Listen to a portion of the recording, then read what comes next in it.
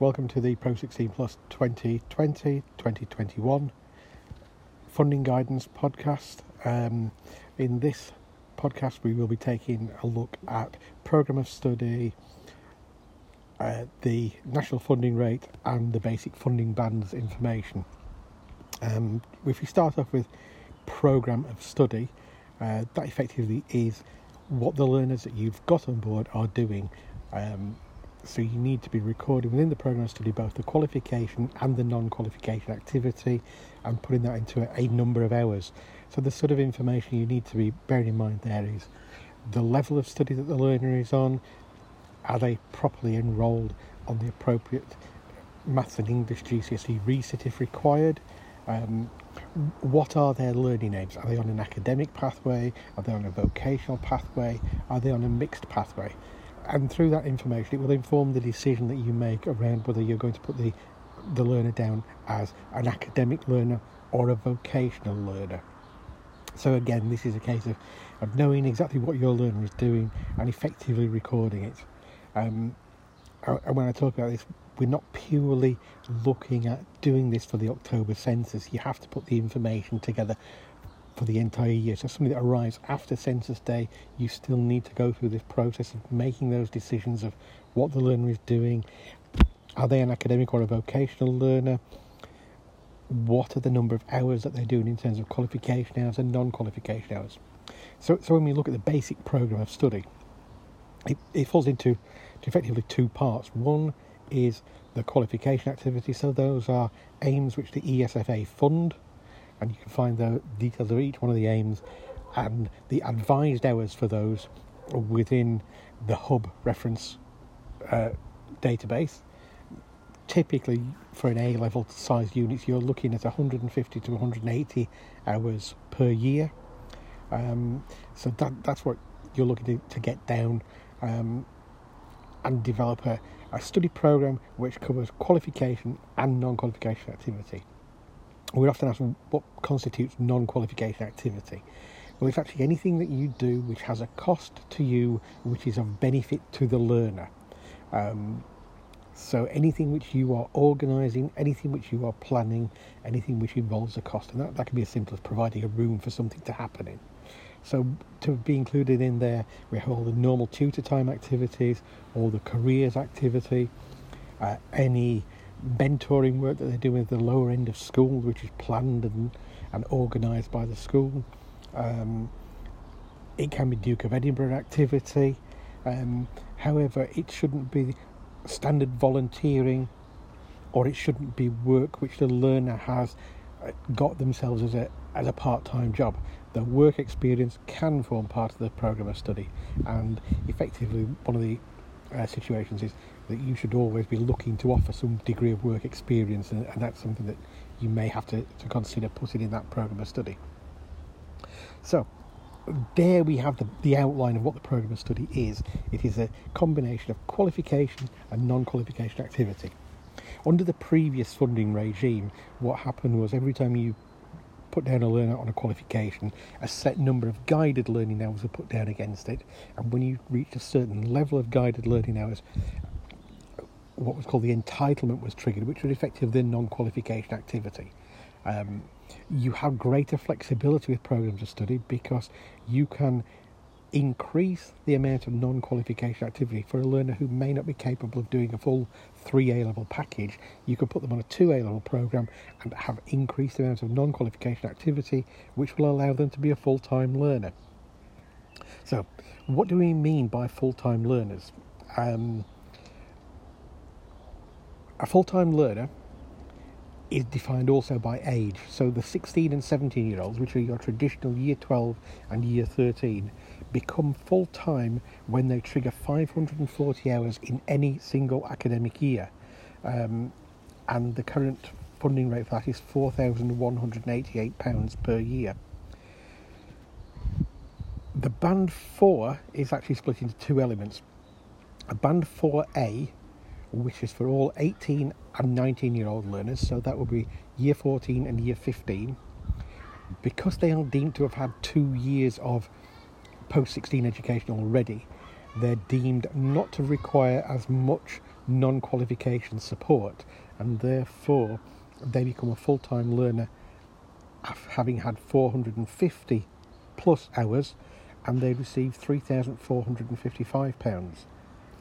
The Band 4B is for the 16 and 17-year-old learners, and that's when they have a study programme of between 450 and 539 hours. As we move further down the bands, Band 3 is between 360 and 449 hours, and that's at £2,827. And for the Band 2, it is from 280 to 359 hours, which is £2,234. Band 1 learners are up to 279 hours, and they are funded at the rate of £4,188 per full-time equivalent. But that full-time equivalent is actually based on 600 hours. So you put the number of hours that the learner is doing, divide it by 600, and that is the full-time equivalence of that particular learner. 600 hours is actually very, very important here, because although the Band 5 rate is triggered by 540, ESFA make the assumption that a full-time learner on a 2-year typical 3A level programme will have a study programme of 1,200 hours across the 2 years. You may recall that last year was the first year in the census where we had to record the hours that we were planning for the previous year, and the hours that we had planned for where they had the hours for the year that was to come being planned, and for the hours that were for the previous year. So you actually had the combined total. So for your year 13, you recorded both a year 12 and a year 13 hours, and that should have been around 1,200 hours. You should be putting a check in place around that to make sure you are meeting that provision, because as sure as eggs are eggs, some way along the line ESFA will look at that and say, we anticipated 1,200 hours, you've not done 1,200 hours across 2 years, and we're going to claw back some funding. So that's something that you need to be aware of and need to build into your plans. When you are enrolling within the census, if the intention is that the learner will do a linear A-level programme, you record it as a 2-year programme. If the intention is that the learner will sit an AS level, then you record it as an AS with the end of the programme at the end of that particular year. However, because of the additional guidance which has come out with regard to the high value content programme, the HVCP, you should now also be recording the fact that the learner intends to go on the 2-year A-level programme following the AS, in effect the AS being the first year of a 2-year programme, and that way you will be included in the HVC premium, but you haven't got to record the hours twice over. So that's one thing you need to have in mind. One of the things that we often get asked around the study programme is what happens when the hours change. Well, effectively, we need to be really clear on this. You record at the beginning what your plans are that the learner will do. So those are your planned learning hours. The only instance you should make a change to those planned learning hours in years is if within the first 42 days there is a significant change, which means that the learner will move for a different funding band. Then you will make the change. This year, the funding rates document clearly states that if you have made a mistake, you don't make an adjustment in the census this year, but you adjust it in the following year when you record 2 years of study programme information in the census. So if you've got it wrong, you make the change retrospectively. If the learner leaves part way through the year, again, you don't make an adjustment of the hours. The hours are what you plan to deliver, and the funding adjustment is done through the retention factor. So you don't make an adjustment there. The other thing you need to be aware of is when the learner starts a programme after census day, you should still go through this entire process. You should record not only the programme of study that the learner is intending to do in terms of qualification and non-qualification hours, you should record those hours as well. And again, that is a change to this year's guidance that you need to be doing that. So any learner that comes after census day within your MI system you need to be recording that, and then it will go into the following year's census collection and be part of that particular process. So, from a strategic point of view, what are we looking to do? We're looking to make sure that the majority of our learners are in Band 5 if they are age 16 and 17, the traditional Year 12 and Year 13, or they are in Band 4A if they are in Year 14 or above. So that's where all your learners should be. You may have the occasional learner who may be in Band 1 or 2 where they come back to study an AIM, or they're just completing an AIM or just doing a single AIM in a year. So effectively, you should know who is not a full-time learner and why they are not full-time learners. When I talk there about a learner coming back to study an AIM, in theory, a learner who has undertaken the AIM and been funded for the AIM should not be funded again, particularly if that is merely to improve a grade. So for instance, a learner needs an A to get in to do the medical course that they want. They got a B and they want to come back to improve the B to get an A. That is not funded and shouldn't be funded.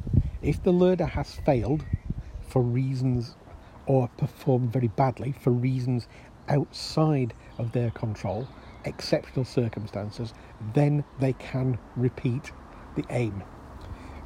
What we have to be aware of here is how ESFA go about recognising what they call the unusual programme delivery, an unexpected programme.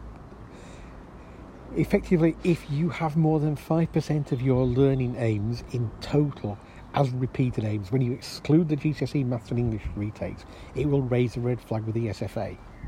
So the odd learner coming back to repeat an aim will not draw a red flag from ESFA.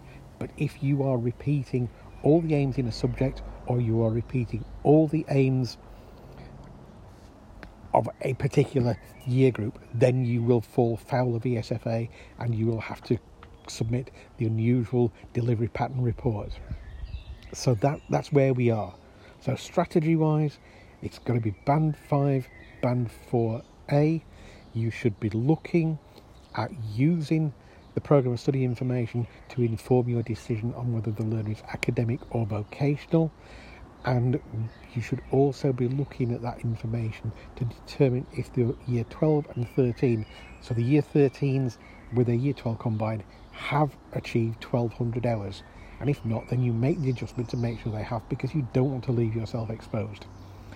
It's one of the simple things to get right, but everybody who isn't in the optimum funding bands of 5 and 4A, the head of sixth form should know about and have the explanation as to why that learner is not a full-time learner, why we're in that situation.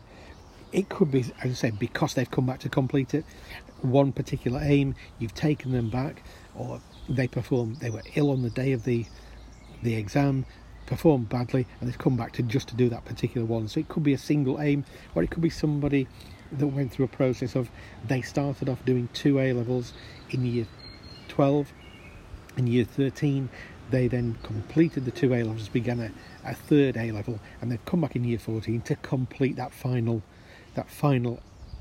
A-level. That's why they're on a shorter programme. So that's where we are in terms of programme of study, where we are in terms of funding band, and we'll be back in a few days with the next one. Thank you.